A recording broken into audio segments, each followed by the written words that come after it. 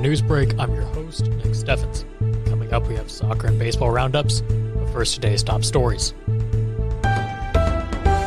Kalona and Wellman area veterans were interviewed by Storyline Multimedia, a local video production company, on May 19th and 20th. The company's founder, John Coate, initiated the project as a voluntary effort to capture the veterans' experience on video for future generations. Cho's motivation came from his regret over not being able to document his late grandfather's service in the Korean War. The interviews will be compiled into a 20-minute documentary-style film, which will be publicly screened. Additionally, each interviewee will receive an unedited recording of their own session to share with their families and friends.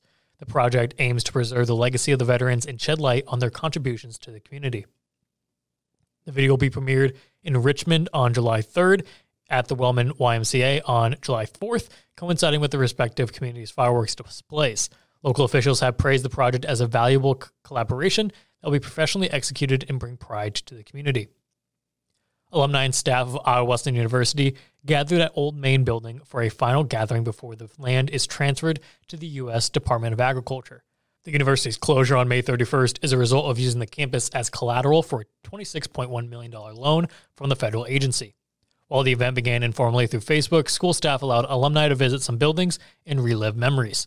Attendees expressed their grief over the closure and likened the gathering to a funeral. The imminent end of Iowa Wesleyan changed the atmosphere on campus, with alumni reflecting on the lack of new memories being made.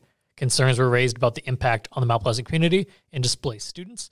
The nostalgic visit to the campus evoked bittersweet emotions for the former classmates, emphasizing the connection and community they experienced. Despite the closure, the alumni expressed gratitude for the time they spent at the university and hoped to maintain connections with fellow graduates through reunions and ongoing friendships.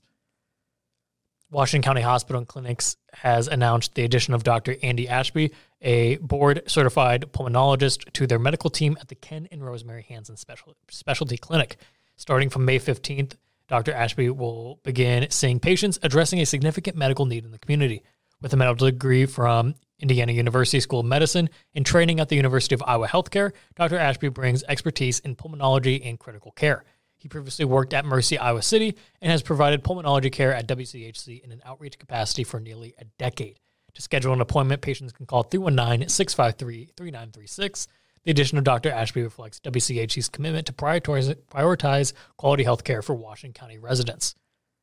Last Wednesday, the Des Moines County Sheriff's Office arrested Anthony Lean, a resident of Mount Pleasant. Lean was charged with damaging the levee on Tama Road, a serious misdemeanor according to the media arrest summary. The criminal complaint filed with the clerk of court stated that Lean drove a 2018 Nissan Rogue onto the levee, causing damage. An officer responded to reports of a gray SUV stuck on the levee around 7 p.m. Lean admitted to driving on top of the levee from the Tama boat ramp, getting stuck, and then driving down onto Tama Road, according to the officer's statement. The officer also spoke with the witness who confirmed the incident and observed tire tracks and ruts in the sand on the levee caused by the vehicle. Ainsworth witnessed a procession of sports cars, muscle cars, trucks, and motorcycles as they paraded through the streets to honor the memory of Michael Littlebeeve Bishop, a Grandview man who unexpectedly passed away in January. The event, organized by Headquarters Muscatine, attracted dozens of participants who paid tribute to Bishop's love for the road, particularly his 66 Chevelle. Bishop's wife, Christine, expressed her gratitude for the fitting tribute and reminisced about the joyful memories they shared on car cruises. The procession comprised friends of Bishop from the Louisa County area, united in celebrating his life and passion for cars and camaraderie. We're going to take a quick break, and when we come back, we'll take a look at the weather and sports. Since 1905, Kalona Cooperative Technology Company has helped our community stay connected with the latest advancements in clear, dependable telecommunications services. KCTC provides rural Iowans with access to high-speed fiber internet, as well as phone, television, computer repair, and cybersecurity solutions. We're also proud supporters of local organizations and area schools within the community. KCTC, keeping Kalona connected. At the Capper Auto Group, we put our customers' needs first and understand that everyone is as different as the vehicle they select. We offer new Ford, Chevrolet, Buick, GMC, Jeep, Chrysler, Dodge, and Ram vehicles in a friendly environment that puts you in the driver's seat. When it comes to service, we maintain factory-trained technicians and competitive pricing. The Capper Auto Group still believes that service after the sale provides the best customer experience. Come see the Capper experience for yourself. Hospice isn't a place, it's a type of care that focuses on living. Servicing a 7-county area, the Hospice of Washington County staff of nurses, social work, hospice aides, spiritual and grief support, volunteers, music and massage therapists are able to provide free end-of-life care where the patient lives. We write wills, give consent for organ donation, but rarely is there a plan for what we would want the final phase of our lives. At Hospice of Washington County, we encourage our patients to be in charge of their healthcare decisions while maintaining quality of life. Been in healthcare for many years. I know that Tammy's that person who wants to help others and take care of us. She knows the healthcare business and wants to take care of others. Hello and welcome back to Newsbreak. I'm your host, Nick Steffens. Coming up, we have your 5-day forecast, but first, obituaries. Herbert R. Phipps of Washington passed away on May 21st at the age of 83. Services are pending at the Jones and Eden Funeral Home. Alan Richard Wagler of Kalona passed away on May 18th at the age of 94. A celebration of life will be held at 10:30 a.m. May 22nd at Wellman Mennonite Church. Yoder Powell Funeral Home is in charge of the arrangements. Sandra Lee Murphy of Fairfield passed away on May 19th at the age of 86. A funeral mass will be held at 10 a.m. May 25th at St. Mary's Catholic Church. Cranston Family Funeral Home is in charge of the arrangements. Donna Lou Pratt of Birmingham passed away on May 18th at the age of 85. A funeral service will be held at 10:30 a.m. May 26th at the Cranston Family Funeral Home. David Allen Wells of Fairfield passed away on May 19th at the age of 75. A visitation will be held from 10 a.m. to 11 a.m. May 25th at First Baptist Church. Benner Funeral Home is in charge of the arrangements. Harold Hahn of Fairfield passed away on May 21st at the age of 69. A visitation will be held from 5 to 7 p.m. May 25th at Benner Funeral Home. Donna Lee Simmons of Fairfield passed away on May 20th at the age of 89. A funeral service will be held at 10 a.m. May 24th at Fairfield Friends Church. Benner Funeral Home is in charge of the arrangements. Doyle Bachman of Wayland passed away on May 18th at the age of 73. A funeral service will be held at 10:30 a.m. May 26th at Sugar Creek Mennonite Church. Murphy Funeral Home is in charge of the arrangements. Patricia Ann Kloffenstein of Marion passed away on May 21st at the age of 89. A memorial service will be held at 11 a.m. May 26th at Marion Methodist Church. Murdoch Funeral Home is in charge of the arrangements. That was obituaries. It is now time for your 5-day forecast. Today it has been 84 degrees with clear skies. Tomorrow it'll be the warmest day of the week with a high of 87 and it'll be mostly sunny. On Thursday, temperatures will fall to 75 degrees and it will remain mostly sunny. Temperatures will rise to 79 on Friday and we will have clear skies.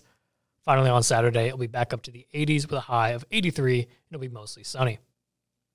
We're going to take another quick break, and when we come back, we'll take a look at sports. Federation Bank is a locally owned bank providing award-winning customer service. We believe that we are more than just a federation of banks, but a federation of communities, serving Brighton, Richland, Wellman, and Washington, Iowa. Federation Bank's highly skilled staff is here to make sure you are able to accomplish your personal and professional goals, whatever they may be. Federation Bank, your family bank. Family owned and operated by Andy and Sarah Ross. Ross Auto has been your vehicle repair and maintenance headquarters since 1935. We specialize in all makes of cars and light-duty trucks. With our variety of available services, let us help you keep rolling and your vehicle operating efficiently. Services include general auto repair, alignments, brakes, fuel injection, and more.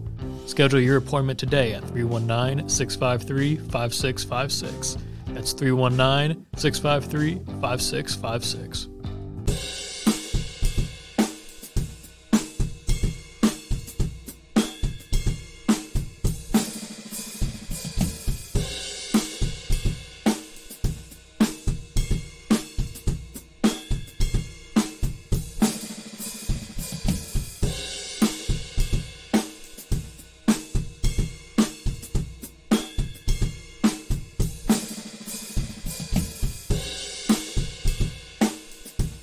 You know, it's not a question of what all you have and so on with your life. It's who is in your life and how much you care for them and how much they care for you. And Tammy definitely cares. Welcome back to Newsbreak. I'm your host, Nick Steffens. It is now time for sports. And now, sports. Brought to you by Fairway.